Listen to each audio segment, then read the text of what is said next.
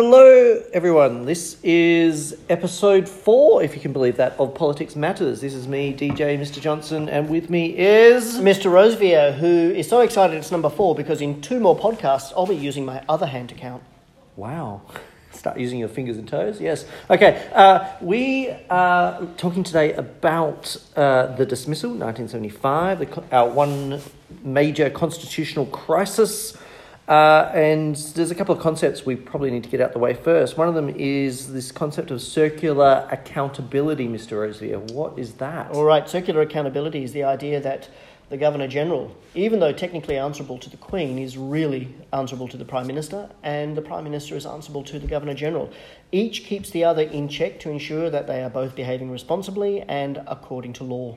Thank you very much. And the other key concept we need to talk about is this concept of supply, which is so important in our parliamentary system. Very much. Supply is the idea that government is required to fund its ordinary services on an annual basis. This is provided for in the Constitution, and under ordinary circumstances, in fact, extraordinary circumstances, the Senate cannot amend a supply bill. It's different from appropriations. Supply is everyday, ordinary expenditure of government. Appropriations are those special one-off projects. For that, the Senate can actually make amendments.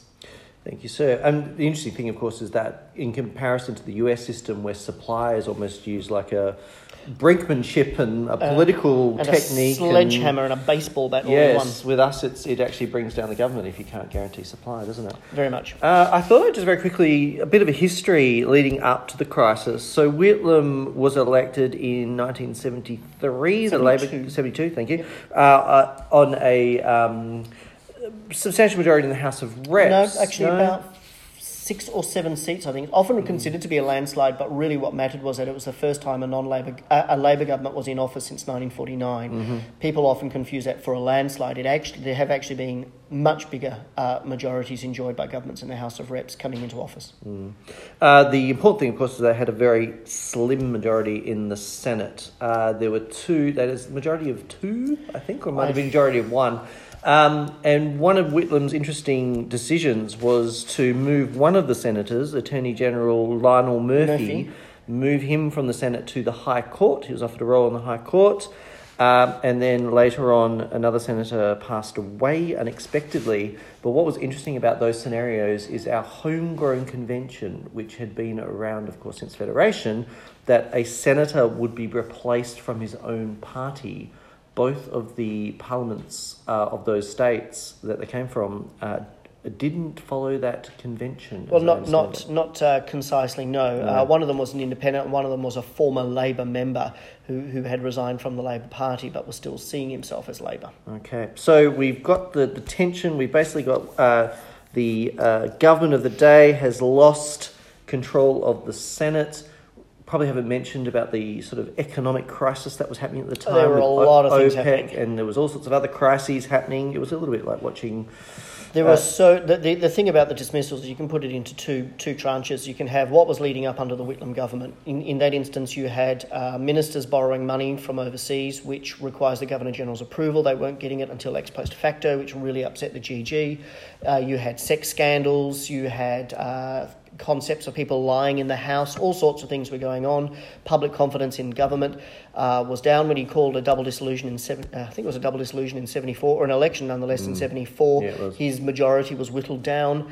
Whitlam was really suffering. He was not doing very well in the political opinion polls. Yeah, and so Fraser, as leader of the coalition, urged his senators to block supply of the budget, did they not? They did, and what was really interesting is a lot of people say, well, that really broke convention, and technically it did. The Senate had never done it before.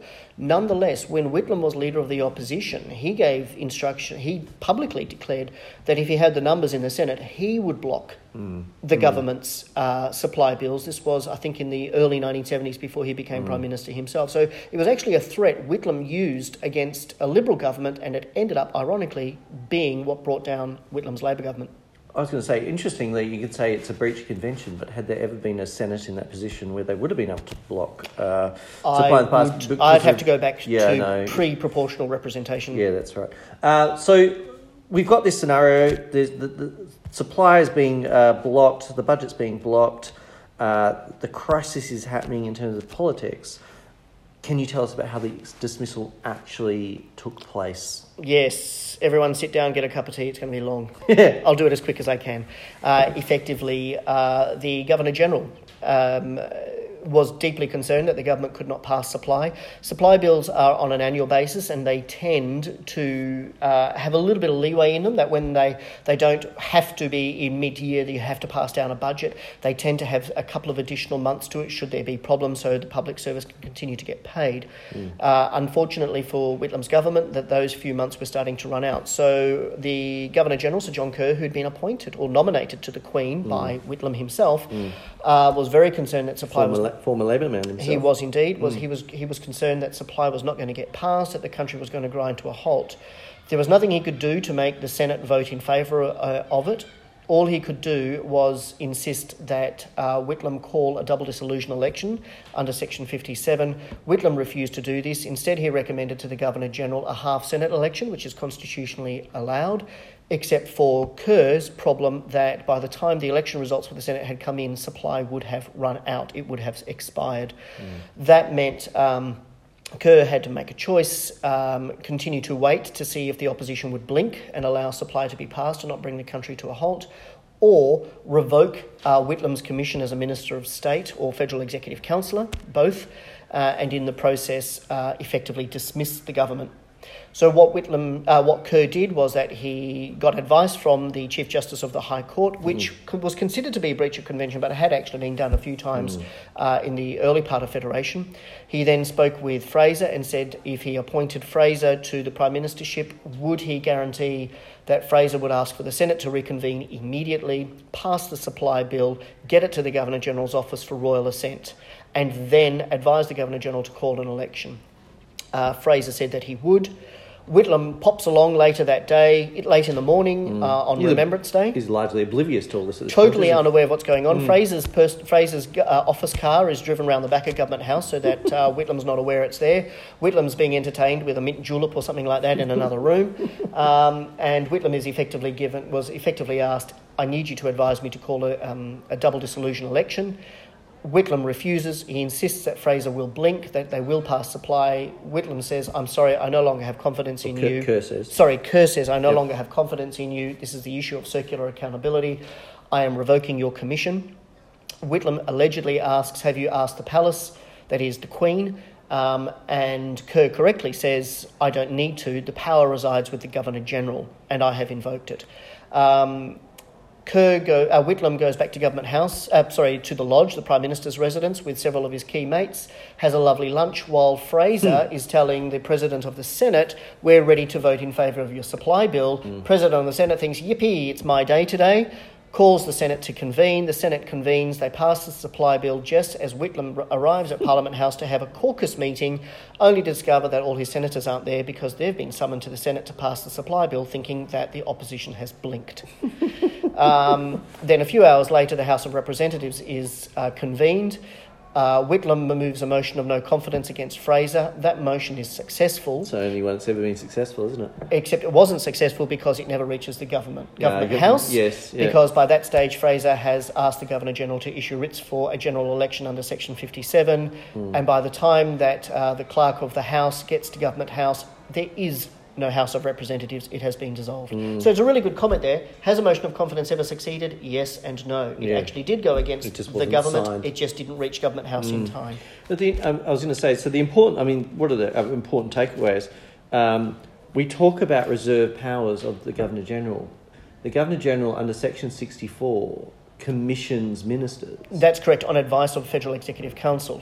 The tick there is that Federal Executive Council is technically at the Governor-General's discretion. It doesn't require advice. So he can therefore revoke the commission of an FEC member, which automatically revokes their Minister of State. Yeah, very clever. Yeah, very clever use of it. It's a sad end to John Kerr, wasn't it, at the end? Because he was pretty much... He was expelled from the Labor Party. Yeah.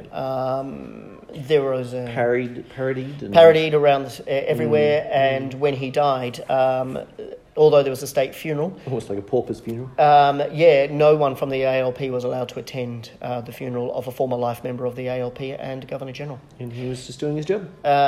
Indeed, it's controversial. Some people say that he was deliberately political and manipulative, and Parliament House, the Palace letters indicates that he was certainly plotting to get rid of the Prime Minister, but they also indicate that Whitlam had written letters to the Palace saying if the Queen was to receive my advice to sack the Governor-General, would she do it? And according to her principal private secretary, Charteris, the response was yes, she would follow the advice of her Australian Prime Minister.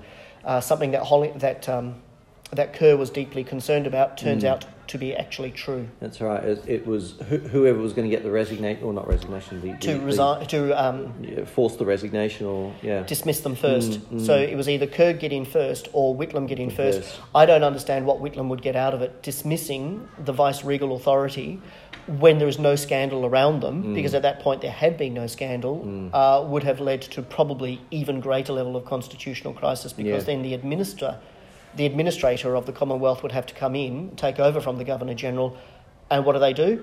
The supply problem is still there.